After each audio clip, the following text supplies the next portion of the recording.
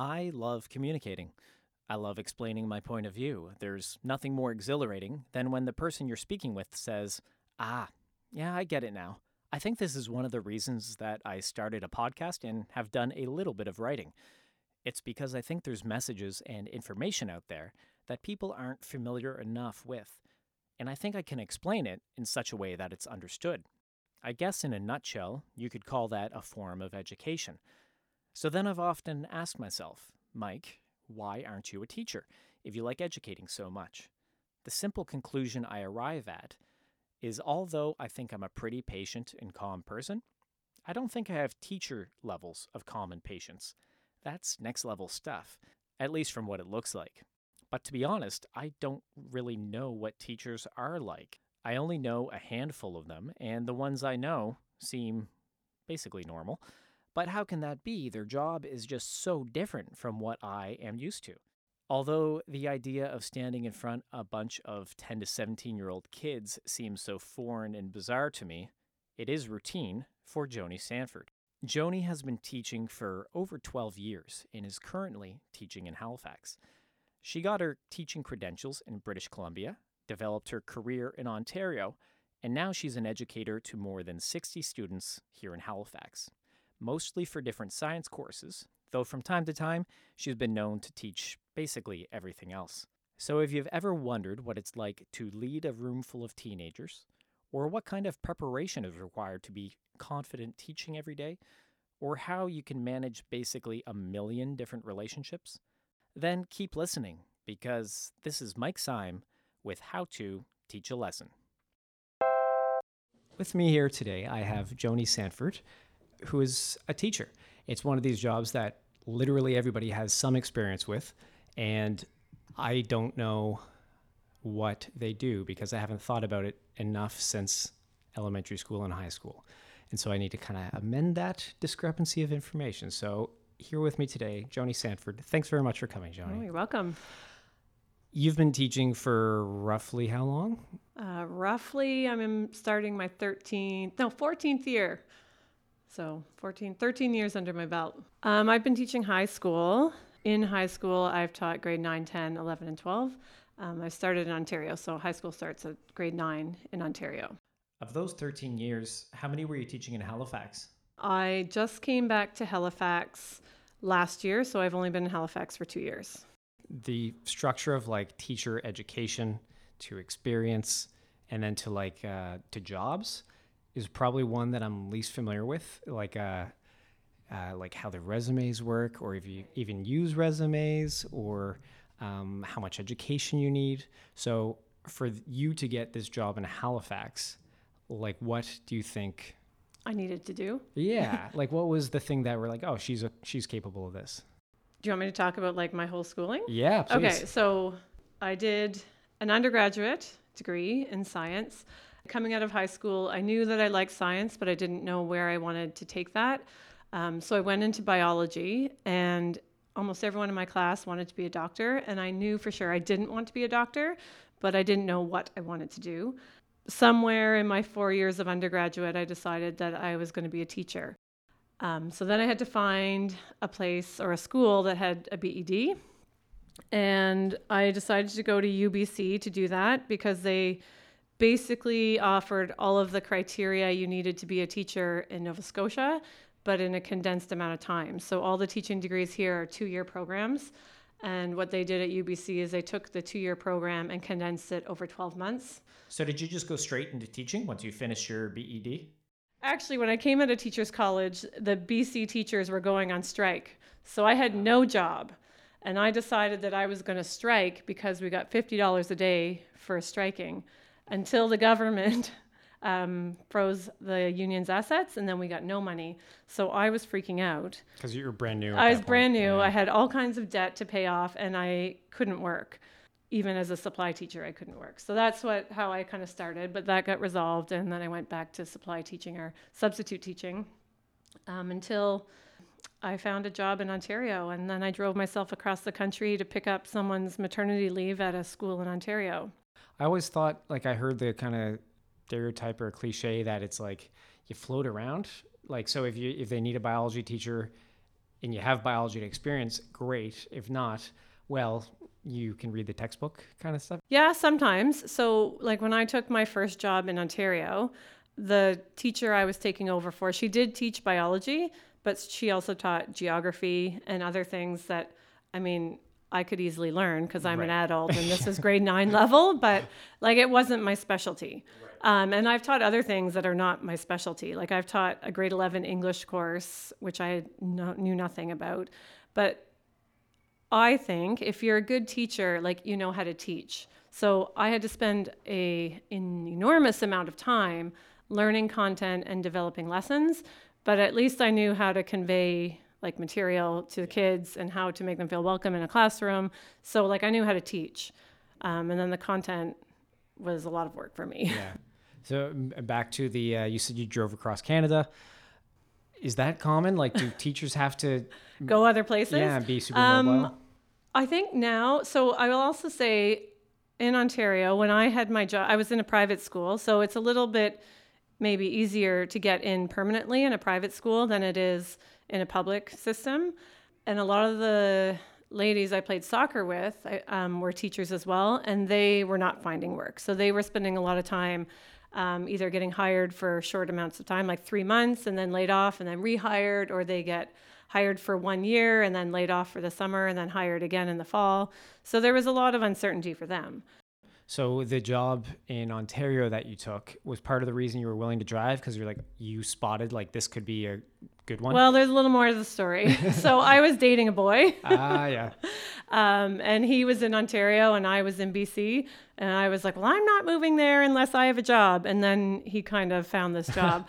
And being from Nova Scotia, it was closer to home. And I said, I'll just stay for 6 months and then I'll just go home. And that 6 months turned into 12 years. What changed at your job or your life in Mississauga where you're like, no. Time for a change? Yeah. The work environment was really stressful, and I didn't really see any long-term changes in the future. Like I only saw it progressing instead of like there was no action on it. So I just said, I need a change, and either I'm going to stay here and do this and complain about it, or I'm going to be proactive and make a better choice for myself. What creates a stressful work environment for a teacher? Oh gosh, what doesn't? Teaching is stressful in general. What was stressful to me was the culture of the school. There was a high demand, encouraging everybody to do more all the time. So the students were encouraged to do more, the teachers were encouraged to do more, and then they were never taking anything off the plate. And there's a breaking point where it's like you just can't do anything more. There were a lot of teachers retiring early. There were lots of people just like switching, leaving schools or going to other schools. And I think I was especially starting to feel it, but like I'm pretty good at handling my own stress. It was difficult managing and handling like 100 student stress plus colleague stress. Like some days you would go to school feeling fine and then everyone would vent to you and you're like, I just can't handle this. Was a big plus to this job in Halifax, like being able to come back home? Yeah, big time. Getting the job, coming home was the idea and getting the job was a bonus. Yeah, so it made like the whole move just less stressful for us. Yeah, this job is good. Yeah. I like it so far. So then on the flip side, what makes a good teaching job? Like, why is this job so much better?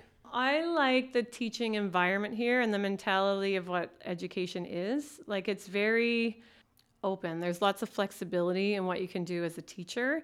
And because it's smaller, there's like a little less policy around everything because everything's a little more intimate. So those things have really been different for me. And also just the mindset. It's very progressive.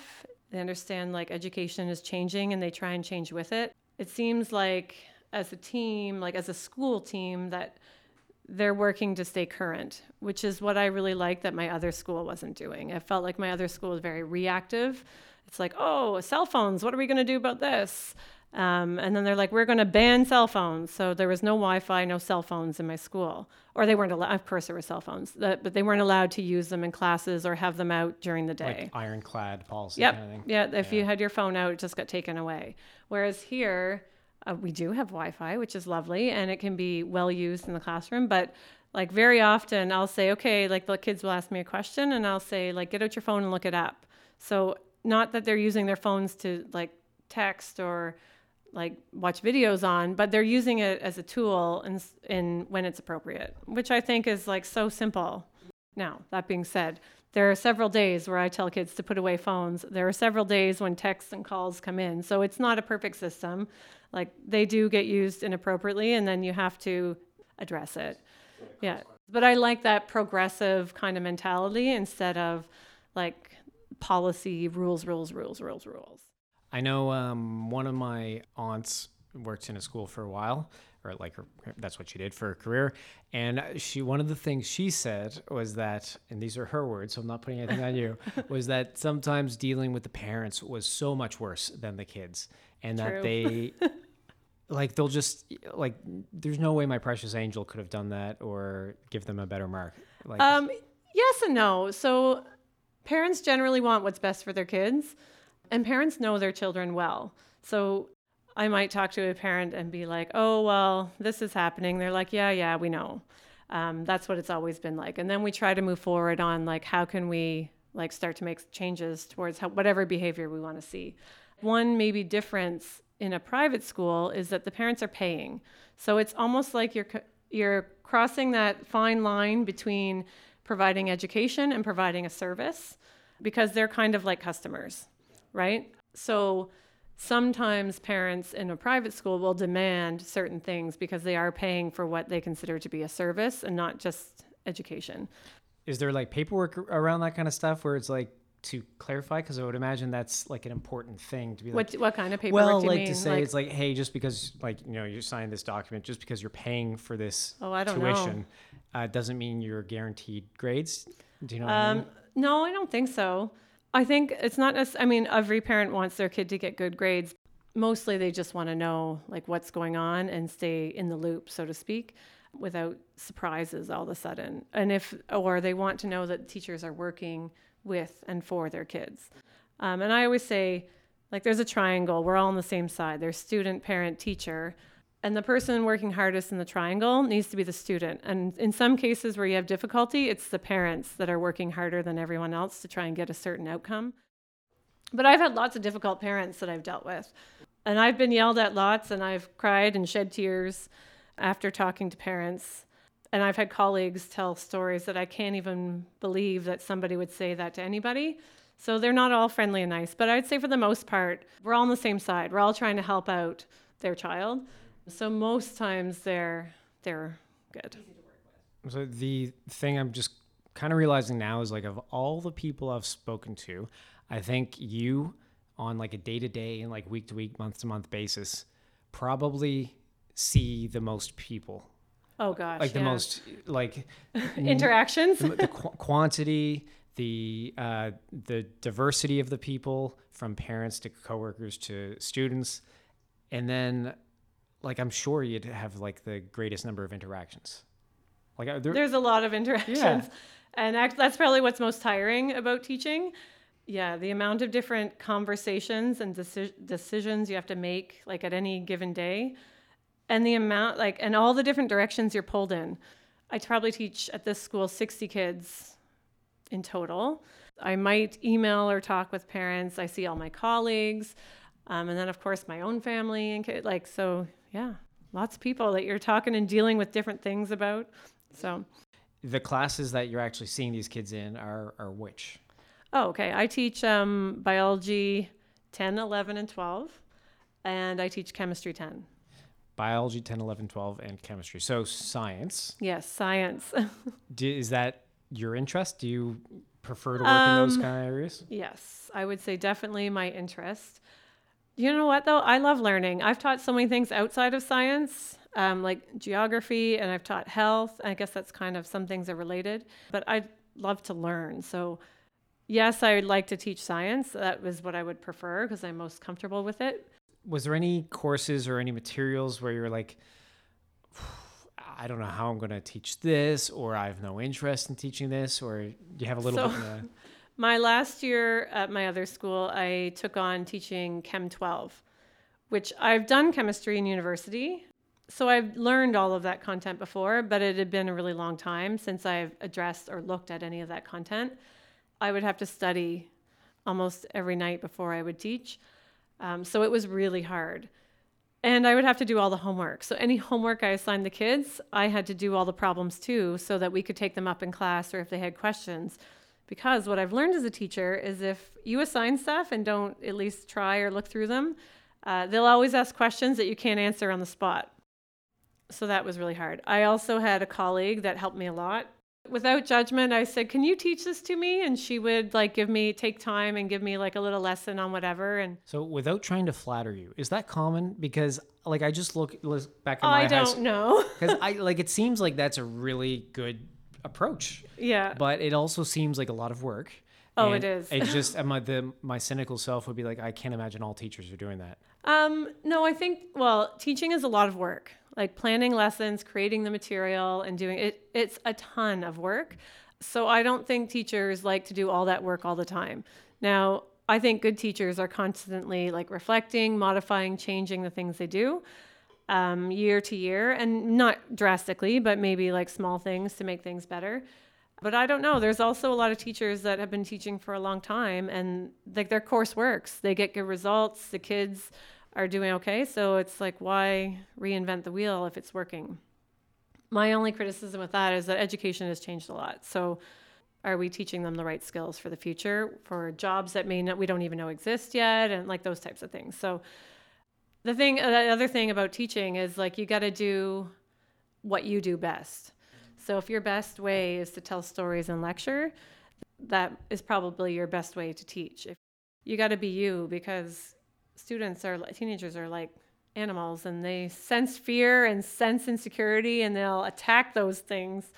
So you just got to be you. Are there any teaching styles that you just don't think will ever go out of practice? My kind of philosophy about teaching is nowadays, like any information they need, they can always look up. So I am aware that kids will probably forget 90% of what they learn in my classroom as they go on in life, unless they, of course, pursue that field, right? But I think what kids do remember is how they feel in the classroom. So when I teach, I'm trying to make them feel good in the classroom, so they associate that with maybe with the subject or with me or just with learning. What about students like that I mostly see from television shows that are just, you can't wait until they're not in your class anymore? Like, does that happen? I assume it's got to happen at least sometimes. There's personality. Now, we're adults, so there may be kids we don't get along with. I remember I had one grade 9 class. I had 16 boys and 2 girls in the class, and they were crazy. They were hormonal grade 9 boys, and I loved them all. They were wild, but also like vibrant. Like they had good personalities, but they were crazy. Like it was impossible to get them to sit down and do stuff. And when that June came, I was like, oh, see you never. But when they got to grade 12, they would still come and sit. Like they were all, like I would teach them again in grade 11 or 12, and they were all awesome kids. So there's always kids that you're like, oh my gosh, I'm glad I'm done dealing with that. But I would say there's never any kids that you like hate. With adults and adult relationships, like sometimes personalities just don't get along, or like they have values that are just in their family that just aren't yours. Have you ever found personally that sometimes you're just not at the right spot to learn something? I know this has happened to me, and I've learned the material that was covered in high school, and I actually understood it years later. Sometimes though, your brain has to mature to get to that point. So I always tell my students a story. I quit physics after high school because I said, I hate physics because it was hard. So I never did any physics. And then after I graduated university, in order to get into my UBC teaching program to teach science, I had to have at least a first year level course in biology, chemistry, and physics. And I didn't have physics. So after I graduated, I had to go back for a whole year, spend money just to take a full year of physics, like 2 half credits, which was annoying, but I worked and whatever, and it put off my BEd program for a year. But physics was easy. Like I was getting 100 on like tests and stuff. And the labs, like I was actually understanding like what everything was doing instead of just like going to the recipe. But I said I couldn't learn physics when I was 16 years old. Like I had to wait till I was 22 and then I could actually conceptualize, like I was academically mature enough to learn it, right? So sometimes things like that happen too. And that's so frustrating. I know. Now that you know that, how does that change the way you look at some of your students who aren't getting concepts? Well, I find, and kids actually recognize this and notice it too. So I always tell them like, it's hard work to learn, number one. And sometimes we don't learn things the first time. And I have tons of students that don't get things or like, it was so hard when I wrote my test in October, but then when they restudy it for the final exam, they're like, I can't believe that was so hard. So that it takes time. Like, I don't know what happens in the brain, but there's a whole bunch of processing that goes on and it takes time.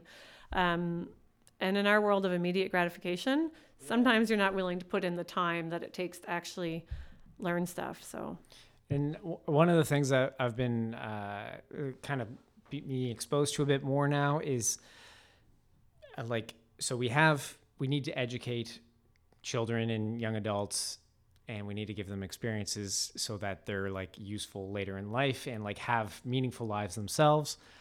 Okay, so we need to do that. So how do we do that? Well, let's get people who can, educate them and teach them these lessons. And it's like, okay, good.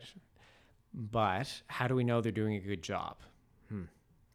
We have to it's a really good question. Assign numbers somehow. And the kids who have higher numbers have done a better job learning. The teachers with higher numbers have done a better job teaching. And then it's like, I think that can get you really far, but then also you get bogged down in like maybe some metrics that aren't truly meaningful. So mostly assessment. Yeah, like certain types. It's true. Yeah, certain types of assessments. It's true. And I'm speaking mostly in terms of like Ontario right now, because that's where I spent most of teaching. But Ontario has really moved to different types of, like there's so many ways to assess, and the traditional way to assess is a test or a quiz, like a product where you write down what you know. They say 21st century, in the literature, like in what I've learned through my master's, like the 21st century skills that kids are said, or students are meant to have, or they need to learn are, let's see if I can remember them. So like communication skills, creativity, critical thinking, collaboration. So in terms of assessment, like those are very hard things to assess, but skills that they need to build. So we were working to develop different ways of assessing. So making sure that we had written assessments, but also observation assessments. So instead of like writing a lab report every time you do a lab, maybe I can just observe the kids to see if they understand what they're doing and give them a grade. Because when they're working in groups, there's always somebody that knows everything and somebody that knows nothing. So when you're doing an observation assessment, you can really see, like you can differentiate who knows what's and actually understands and who's really just riding the tails of everybody else. It's like, that all seems so reasonable. Like intuitable? Yeah, really like good objectively. But then it also seems like a lot more work. It is a lot more work. And that's what I said. So once like people were losing their mind, including myself. Like everyone's like, well, how am I supposed to do all this stuff? Again, like more demands and not taking anything away. But once you find a way that works, it becomes habit. You know what I mean? So I will often give kids practice tests for homework. And then I post the answer key and I tell them to mark it. And then I just, while they're working in the next day, I tell them to bring it up and I just record their practice test mark in my grade book. Mm-hmm. So they'll have like, yes, that's a little bit of work, but it really doesn't take much time out of my day once I've established it. You know what I mean? So like little things like that. Thinking back to how you were when you were a kid, are you like, yeah, it's pretty obvious I became a teacher? Probably, yes. Although I didn't know that. Yeah. I'm the oldest of 4. So I was always playing teacher and playing school because I knew everything and I would just make stuff for my kids or for my brothers and sisters. And then I was always working in things that would probably lead me to teaching. Like I would work with Halifax Recreation doing day camps and managing day camps. And in university, like I did a lot of team sports. And I don't think I felt like I was going to be a teacher until like my second or third year. And somebody just said, "Oh, you should be a teacher." And I was like, "Oh, yeah, maybe I should."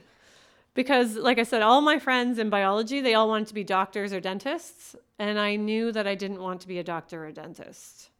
I don't know why I knew that. I just was like, I just make sure I want to love what I do or go into it for the right reasons. So yeah, then I decided. Then I had to find a place to go to school. But another very like it seems like you've just had the whole array of like any job that can put you in front of the most people. That's true. Kind of seems I like guess you've so. I guess so. Well, yeah, and I grew up in a big family too. Yeah. And when in my spare time, all I like is to be alone. My husband and I always talk about it. I said, I like to just be alone. And he goes, he's like drives and does sales. So he's like, I like to be with people. Yeah. So it's our jobs have the opposite environment. So then our rest time is also the opposite environment. Yeah. What is the thing or the things that, on a daily basis that you're like, this is a special job. I love this. Working with the kids is awesome. I do like that. I love working with them and I hate working with them on days, right? So they pick me up and they bring me down some days. But like I said, the different personalities and just helping them figure out like what they're good at and helping them see success, or watching them struggle and then see success. Like those things are really fun. And of course, summers off are really fun. I think one of the probably misconceptions a lot of people have about teachers is like what an easy schedule they have. It's not even 8 hours a day. They get statutory holidays, March break, Christmas, and then on top of that, like the entire summer off. What a breeze. What a breeze. Do you care to comment on it? I would say I can't speak for all teachers, but I definitely work all day and not just from my teaching hours. Like I'm in here early and I stay late and I often eat lunch on the fly working, and I often work weekends and evenings. I do believe that I work maybe the equivalent of what I would work over a year in a more compressed time. Yeah. Just with all the extra hours and like weekends, holidays, like all that stuff. There's so many hours put in that are not counted or paid for. So yeah, we work hard during the school year, very hard. And then we revitalize ourselves. Yeah, but the tricky thing is it's clear, I think, once you look beneath the surface a little bit, that it's clear that you work very hard. But I think so many people, especially if they don't have kids, and they just maybe know people who are teachers, and they like see them get off at like 3 p.m., it must be so easy. It's like, well, It's more complex than that. Yeah, and I'll go home sometimes to my husband and be like, you would not even believe the range of things that I've done today. It's like, sometimes it even surprises myself, like above just my regular teaching and like planning lessons. And for the last 2 years, like I said, starting this job last year, I was like, oh my gosh, it's like being a brand new teacher all over again. And when I did it last time, I didn't have a family or a house or like anything I had to actually look after. But it takes a long time, especially for an hour and a half lesson. There's a lot of planning that needs to go into it. And once you actually figure out what you're going to teach, then it's about like getting the resources. Like, do I need to make a PowerPoint? Do I need to, like, what am I going to say? Like, what are the questions I'm going to ask the classes? Like, and then sometimes it might be collecting up lab material or putting things away, washing beakers. Like, there's just so many things. And then on top of that, there's like the emotional well-being of the people around me.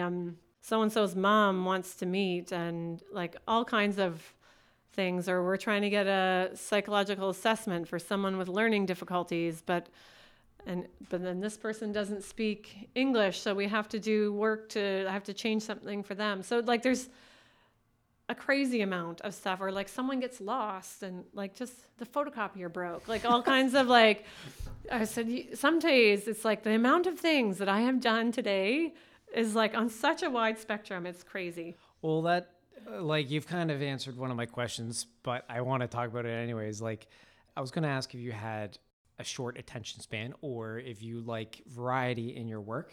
Yeah. But I mean, whether or not you like it, you have you get it in spades. Yeah, you get it. I do like variety. I would say in teaching, there is variety because you always have different students and every day is different and it's often not the way you expected. Like, for example, today at our school, we were supposed to have a guest speaker come in and then to do all of the morning. So all of my classes in the morning were supposed to be canceled because of this guest speaker. And then last night they canceled because they had the flu. So I came in and my first email was like, surprise, you have classes. And of course I have nothing planned.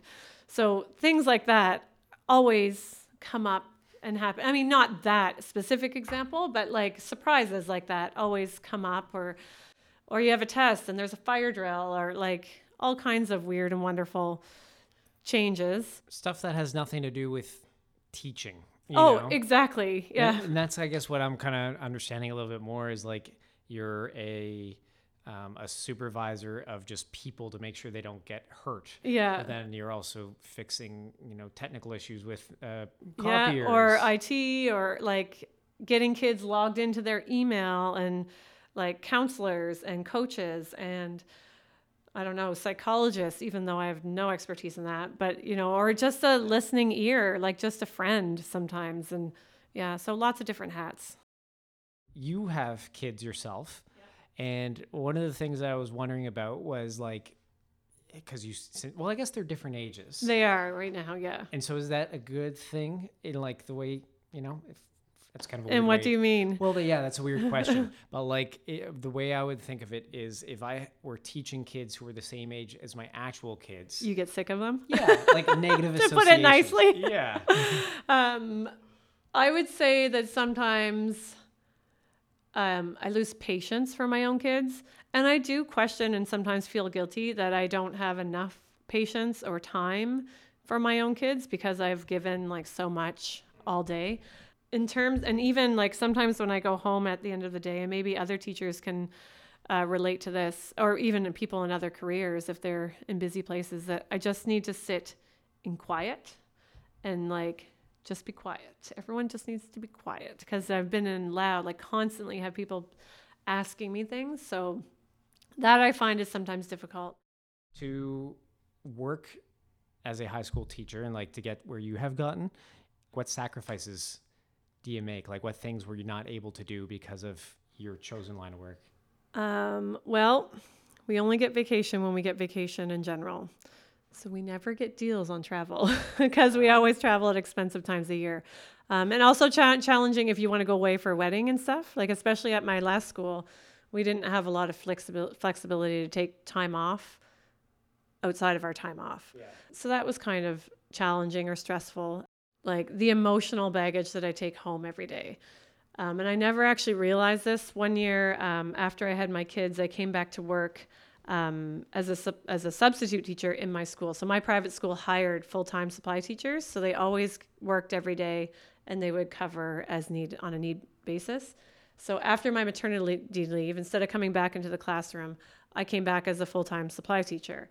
And the difference, because I just like ended my day and left without any like marking or lesson planning or even like an investment in the students, like the emotional baggage that I didn't take home with me was incredible.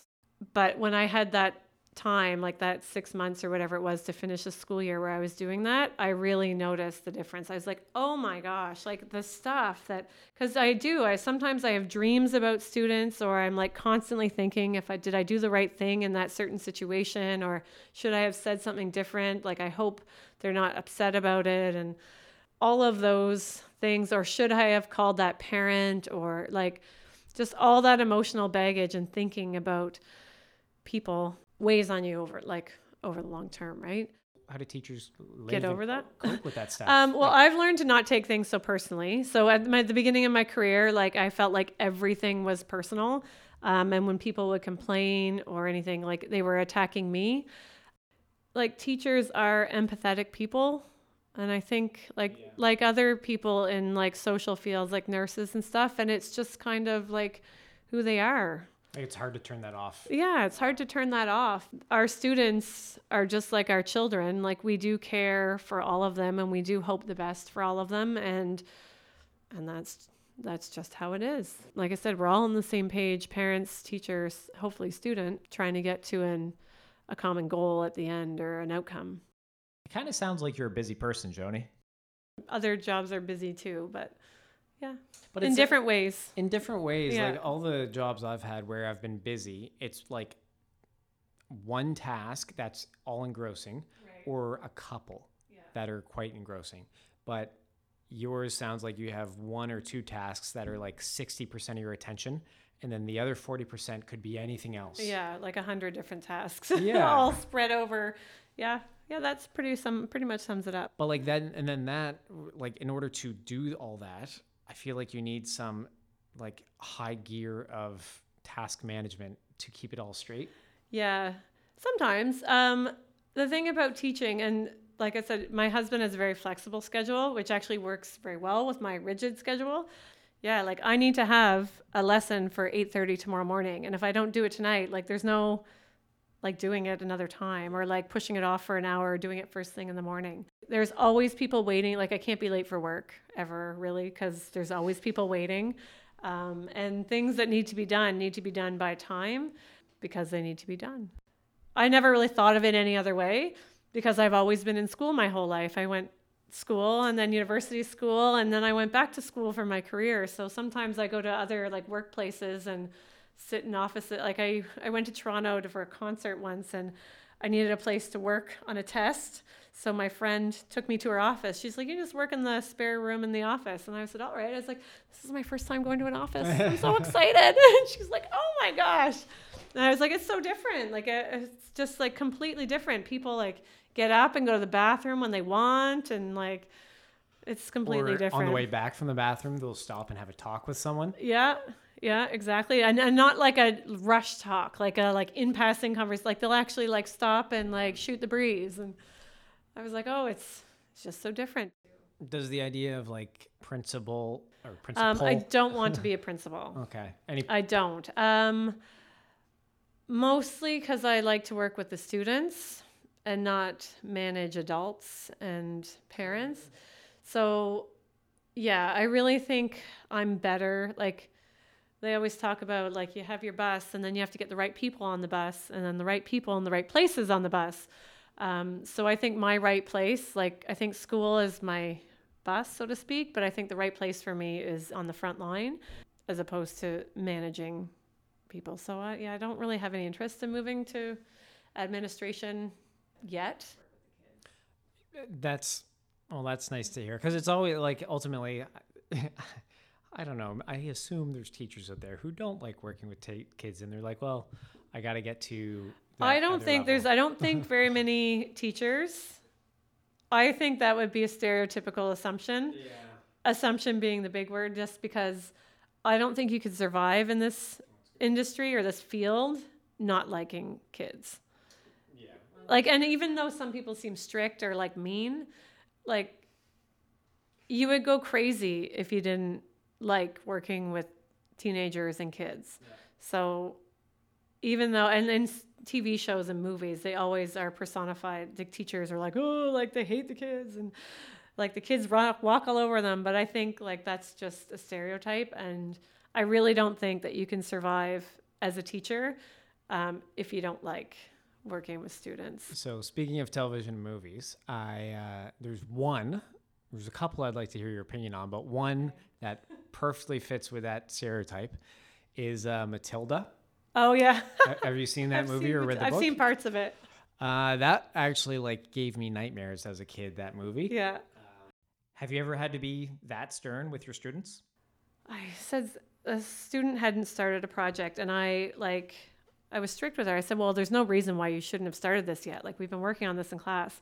And then one of the other students in the class later was like, oh my gosh, you were so scary. And I didn't think I was being very scary, but the way that kids like perceive things is different than how we perceive things as adults. And sometimes we kind of miss. Now, that being said, I was trying to be a little bit scary and a little bit forceful because like I don't really yell, but I wanted her to know that I was upset with what she had shown for work so far. But so I guess in that case, she was like, these are grade 12s too. They're like, oh my gosh, you were really scary. I was like, really? You were so angry. I was like, I wasn't angry. You must hate her. I don't hate her.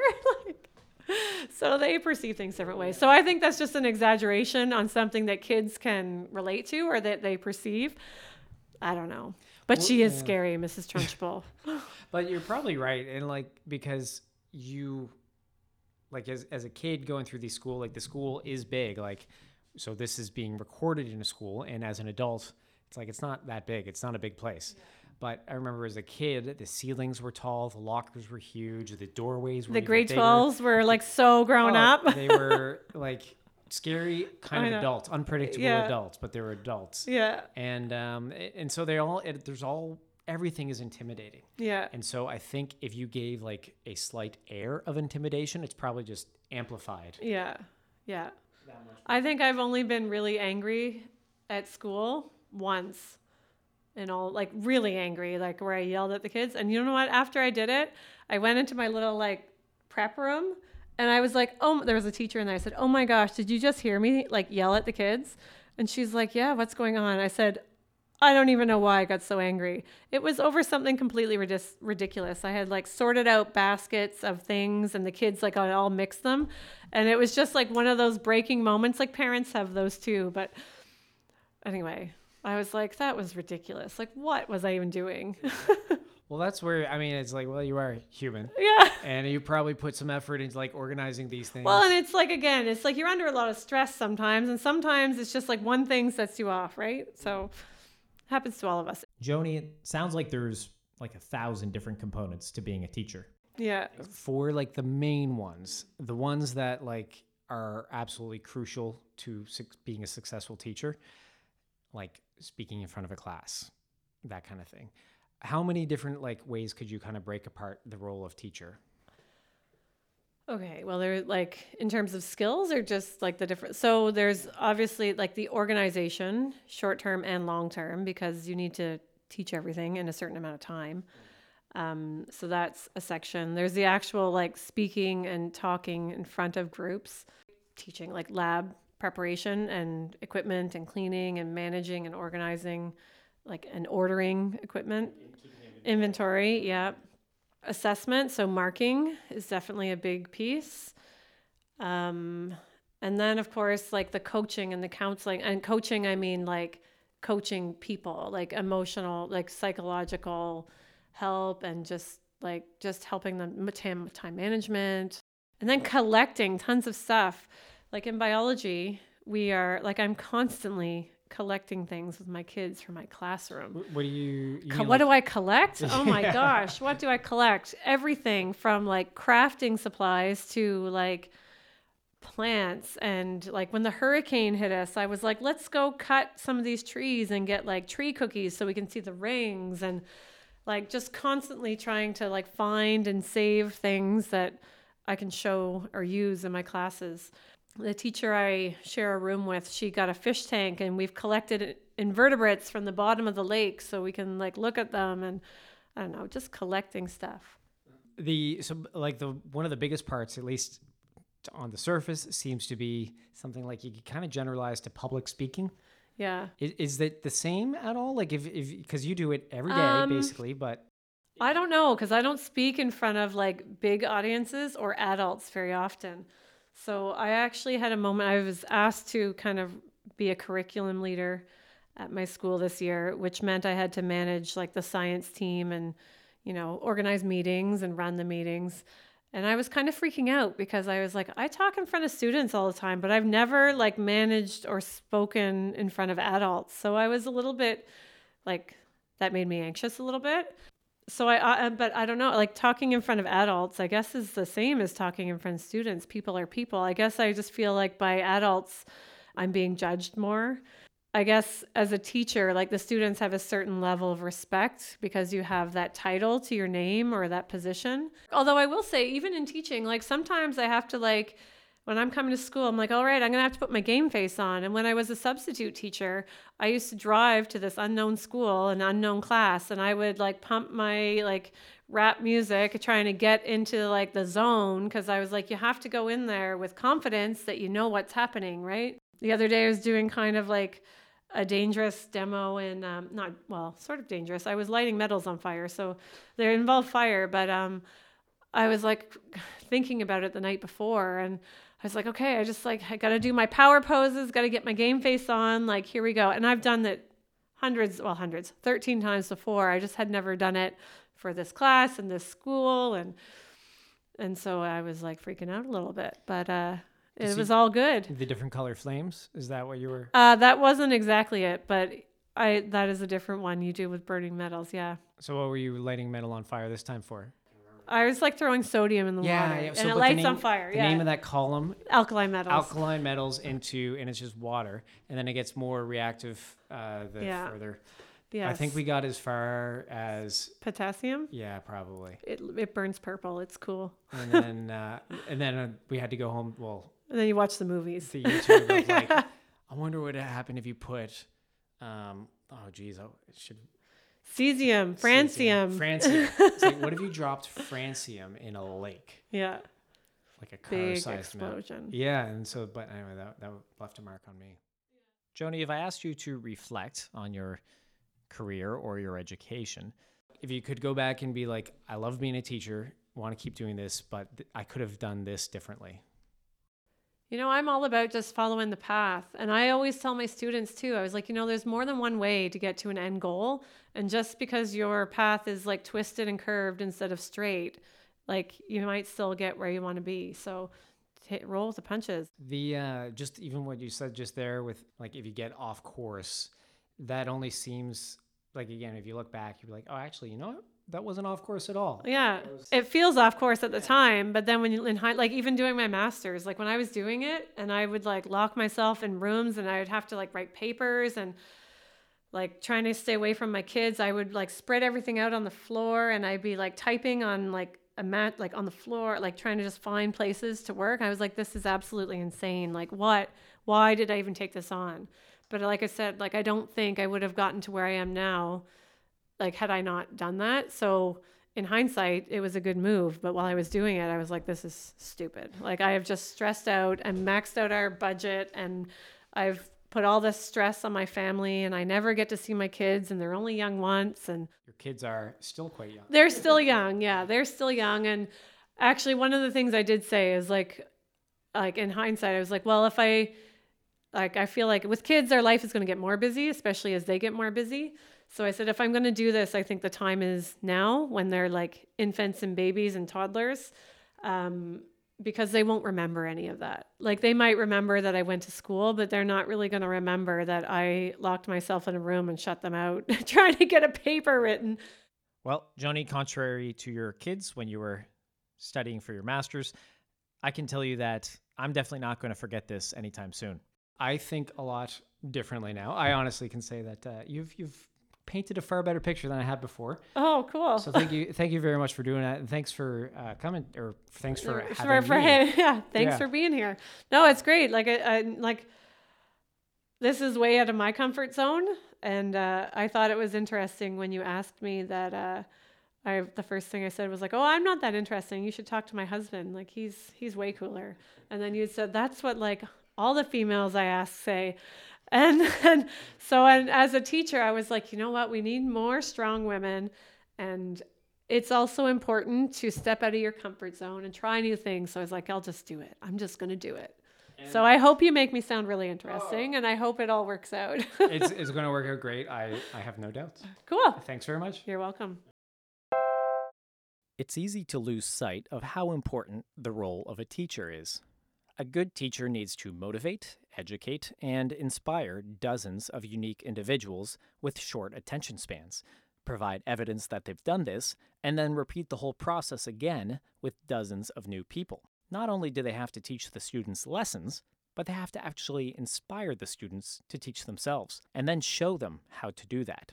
When you stop and think about it, the challenge is imposing and the implications are daunting. I mean, it's only the very underpinnings of society's future we're talking about here. No big deal. So I think I need to thank Joni in the traditional podcast host sense. Thank you for taking the time to speak with me. But also, thanks for doing such a great job. It's truly comforting to know that you're making such great strides to create meaningful experiences for hundreds of young people. The human connection is a big part of my next guest's job as well. but in a very different sense. Instead of teaching groups of kids intellectual skills, physiotherapist Jessie Roy is teaching her clients the proper physical habits for rehabilitation, longevity, and better health in general. So, how do you approach your work every single day when you're greeted with a completely different set of clients with new challenges and variables? I don't know, but Jessie does. So, tune in when she walks us through the life of a physiotherapist next time on How To.